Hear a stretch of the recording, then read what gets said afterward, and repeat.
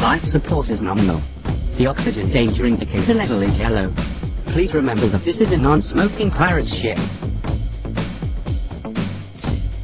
Hey everybody, welcome to GameIndustry.com's The Gin Lounge.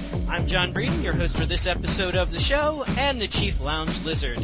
It's Election Day in the UK, and we're going to talk with Britt Schella, and she's going to tell us all about it and why it's very important for the video game industry.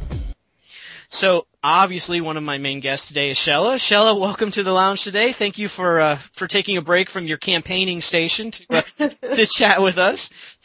Thank you very much for asking me along. Oh, absolutely, absolutely. Schella actually has a prepared gamer's guide to the various candidates, and she's going to go over that and let us know how gamers should be voting in this election.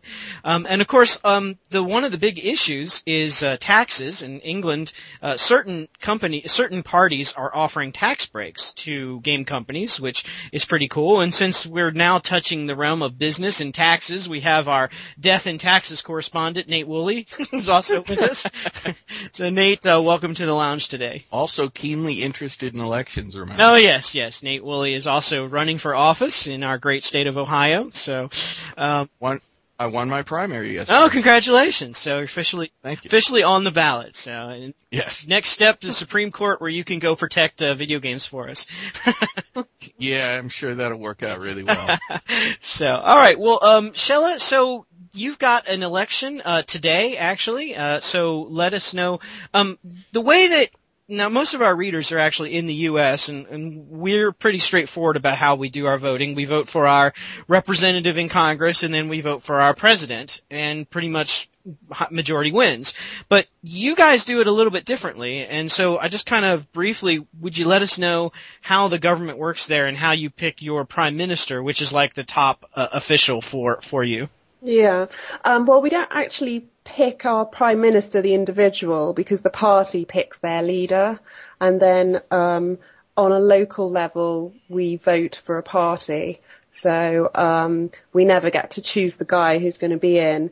So, yeah, today I'm going to do my ballot and vote for my local MP, who is, he might be one of the main three parties. We have three main parties, but I might vote for the Green Party or someone else, I don't know, UKIP, who are against the UK being in Europe. Oh, right.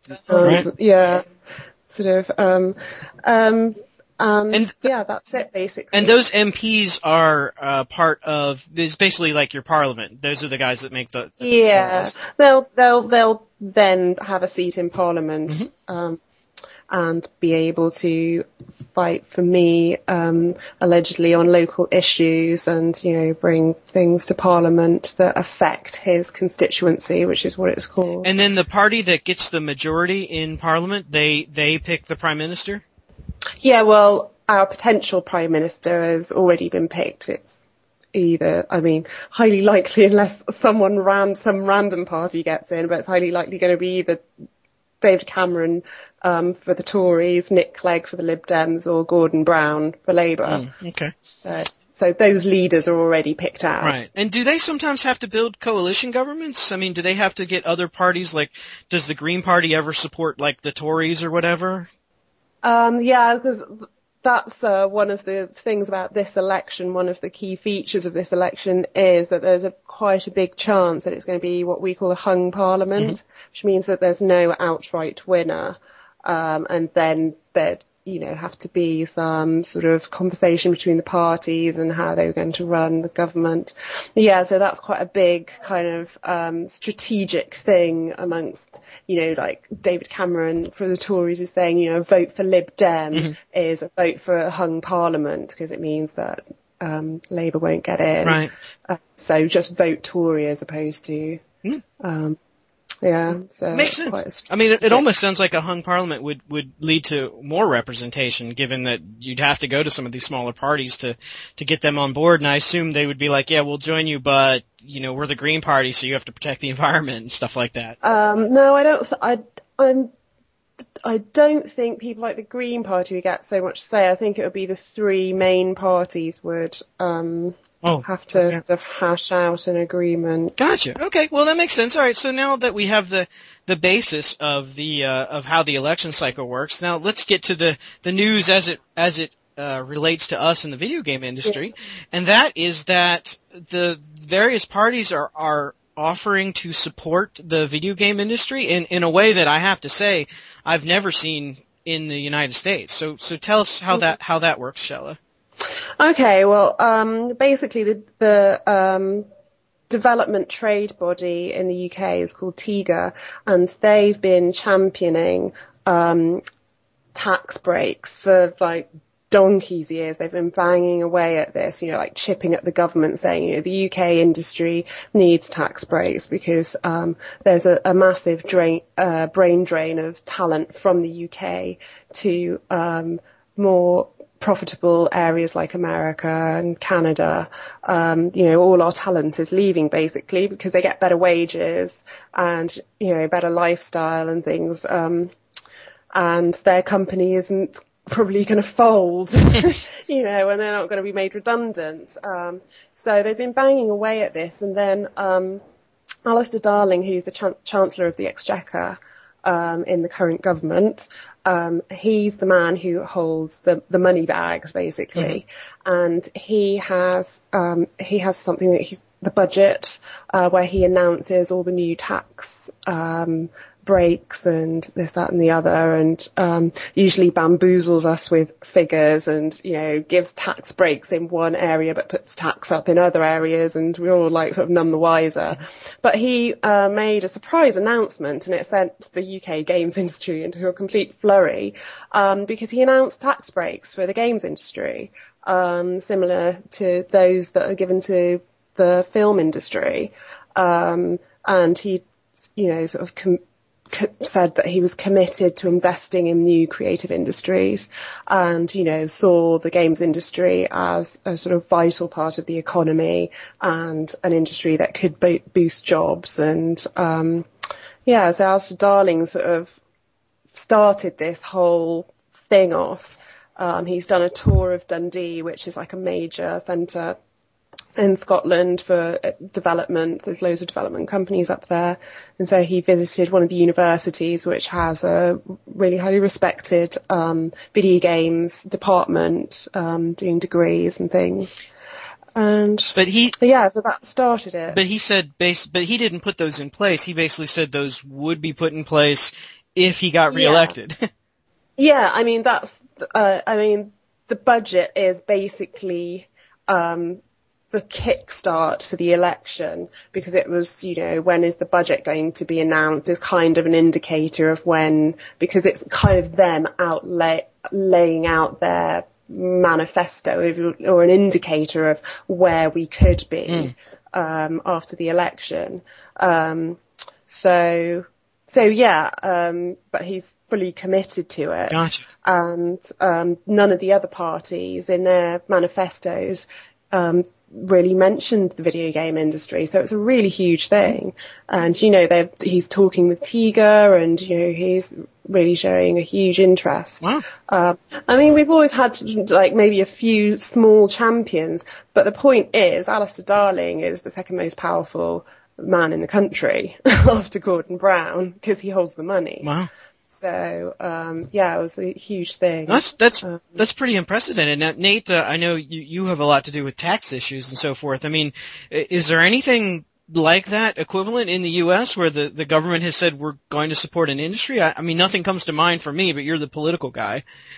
Well, it's very rare at the federal level, that such things are done, because federal taxation is very specific. It tends to be more the individual states, or to get into constitutional terms, the several states that cut these sort of deals, sometimes down to the county and city level. You can get tax incentives or tax abatements where you can lure somebody in and say, and you don't pay taxes for 5 years if you locate your manufacturing business, whatever, here. An example in this case, in some local Walmarts, will find themselves with a tax abatement on sales tax. They're required to collect the sales tax on goods they sell, but they don't have to forward it to the local county or state. They get to keep it for X number of years. Oh, wow. As an incentive to locate there. Okay, so that would be more like a local municipality or a town or even a state trying to attract an industry or to come in and work there and spend money there and so forth. It's not really sort of what Shell is sort of describing. It's not really a benefactor thing where the government says, we want to really help this industry. It's more like come work for us in North Carolina and not South Carolina.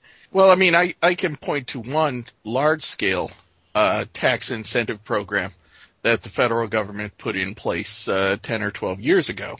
Mm-hmm. And this is something people mostly don't know, but internet transactions in the United States aren't taxed, and they're exempt from tax by an act of Congress. Oh, okay. And occasionally there's talk about, withdrawing that or, repealing that. But the incentive was originally put in place because we were adding a sector to the economy, the internet, and people said, let's not tax them until they get mature. And now they're saying, let's never tax them because people don't like to be taxed. Well, that's a great example of where we wanted to grow an industry, and God knows the internet certainly has grown, and that was helpful. Now, hold on. Well, I think that's the point, though, isn't it? Because the games industry doesn't need any tax breaks in the US because it's like the hugest one in the world and it's really successful. Whereas we're losing our talent to people abroad, and our companies are getting bought up or folding. Whereas the US doesn't have that problem. Yeah, I mean, I can't. We have that for manufacturing. Yeah, I'm sure there are industries where that is an issue, but. Now, Shellis, you've done some research, of course, within Europe there, and you've found some countries that have already done this, and apparently their video game industries have become very successful because, or at least in part due to, government support. Well, the big one that we compare to ourselves to isn't actually in Europe. It's Canada, because they get incredible tax breaks, the video games industry there. And because Canada's part of the Commonwealth, it's easy for people from the UK to move over there and gain residency. So it's like a really easy channel for all our talented developers to just go over to someone huge like EA in Canada. And and so that's why all these Canadian arms of big games publishers and developers are doing so well in Canada, and obviously people like Ubisoft and the success of Heavy Rain. I did do a little digging, and I was like, well, how did France just? I mean, they've always been a presence, but they've kind of snuck up on the inside, and they're very, very close, and you could. At some point, you can see them overtaking the UK in terms of the success of their industry. And so I did a little bit of digging and discovered that the government basically got behind the industry. They could see the value in it. And, they have a very strong sense of culture and the arts in France and supporting it. And I think it's just incredible that they've opened their arms to video games as well as film, which they are sort of world leaders in film and art and philosophy and whatnot. Well, yeah, and I mean, I was just gonna say, you look at a game like Heavy Rain, and I mean, it is pretty much like an art film, almost. Yeah. I mean, it's got all the hallmarks of great French cinema, really. And that government boost has really helped their video games industry, and we're reaping the benefits. Yeah, and well, in a game like Heavy Rain, where it was sort of breaks the norm, I mean, it almost sounds like because of the government support, they were able to take a chance on something like that. Otherwise, I mean, even here in the U.S., you'd be hard pressed to find a company that would be like, well, this is something that's never been done before, and so let's take a chance, and we might lose millions of dollars, but it might be successful. I mean, and I think that could be a cultural thing as well, because France is always, I mean, if you look at cinema, they've always led the way in, sort of innovation. Mm-hmm. So pretty cool. So Nate, I mean, what do you think? Is there any chance that the U.S. might somehow support the video game industry, or is it more like Shella says, we probably don't have to at this point? At the federal level, it's more likely to see the tax code used as a blunt instrument to alter behavior patterns. Mm-hmm. Like we see taxes on smoking, we see taxes on alcohol. So it's very unlikely at the federal level that we would see support for games, given that the history of federal involvement in the games industry is one of horror and two persecution. Yeah, that's true. Yeah. I mean, if anything, they might tax games to make us play less. Yeah, I mean, we would have never gotten away with modern warfare if it had been called, jihad. And the point of view was some guy, building IEDs and blowing up American soldiers. Yeah. Probably not real popular. So, but I mean, this is a quirk in the American electoral system, that demagoguery and, top-down speeches about the horrors of industry not located in my district is much easier than trying to substantively address a problem. Right, makes sense. Well, Shell, so back to England. So we've got this on the table. So now there's three main candidates or three main parties that are running that really have a chance of getting in there. So you have sort of a guide to the three different candidates and what gamers should know about them. So why don't you let us know how that goes, and then why don't you at the end of that I'll ask you to endorse one of them. So. Okay. Well, we've got Labour, who's currently in power, and they've pretty much laid their cards on the table way back at the beginning of April when Alistair Darling announced his budget speech, and so he's done his press junket tour of Dundee and stuff. So he's pretty much up there. He's got I'm for the games industry and proud. Mm-hmm.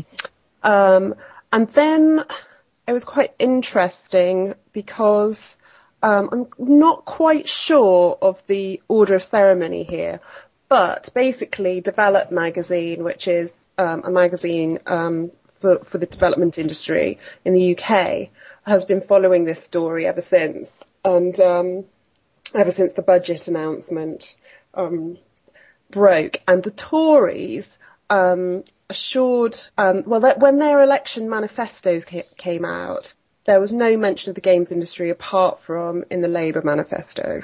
And then the Tories seemed to kind of jump on the bandwagon and said that they would produce a mini manifesto to outline its commitment to the video games industry. Wow, a mini manifesto.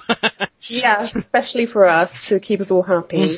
And it didn't materialise. And then a Labour minister said, well, this hasn't materialised, so I think that they're backtracking on their commitment to a tax break.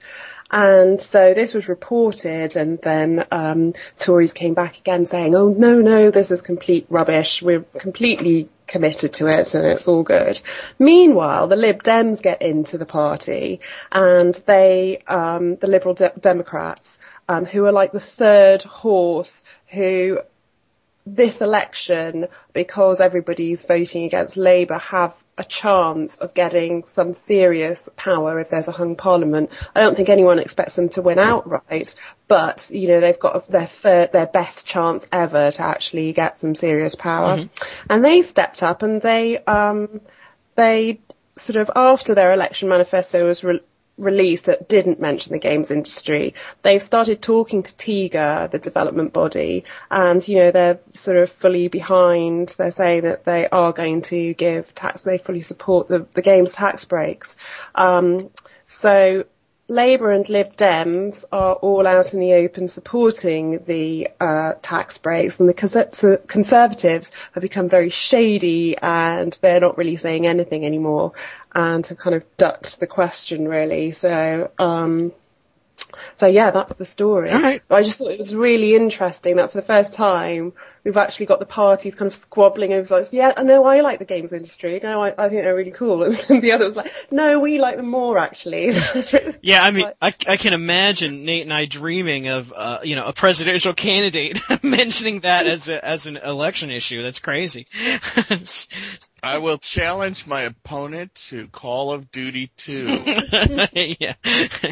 Not quite got to that stage, but Well, so we can but dream. So, Shell, who are you going to vote for today, and who do you hope ends up taking the election?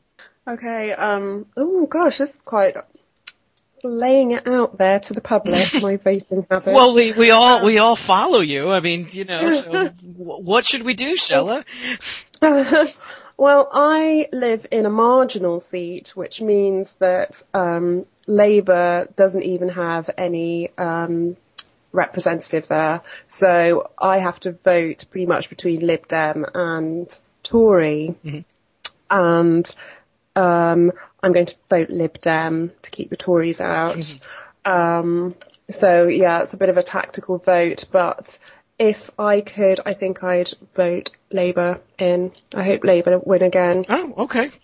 Yeah, because I just think Brown's a good man to get us through the economic upheaval. And he's the only one that basically came out and said, that the tax breaks are going to be given to the video game industry without being prompted or pushed or prodded. Yeah, I mean, yeah, that's also a good point. I mean, it's not really an election winner for me, the fact that they're giving the video games industry tax breaks.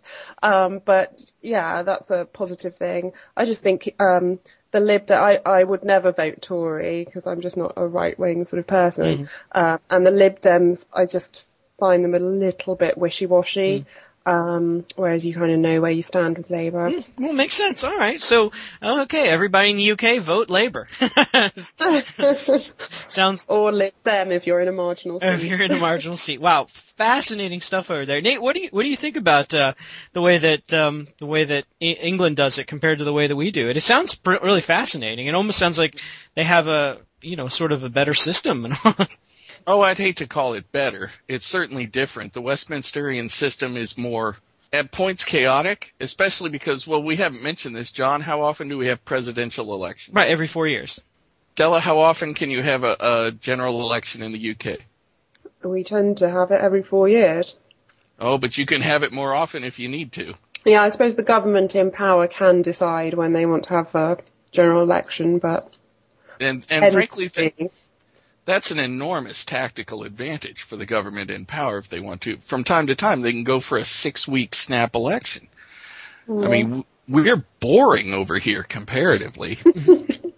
Yeah, but all I can really say is, folks, vote Shella. That's what counts. That's true. So, and in England, it sounds like Shella is endorsing the Labour Party, and based on what they've said about the video game industry there, I agree. I mean, it sounds good. So, I know Nate and I have a lot of friends up in the Scottish development community. They're always inviting us backstage at E3 for some scotch. So those guys are certainly that sounds about right.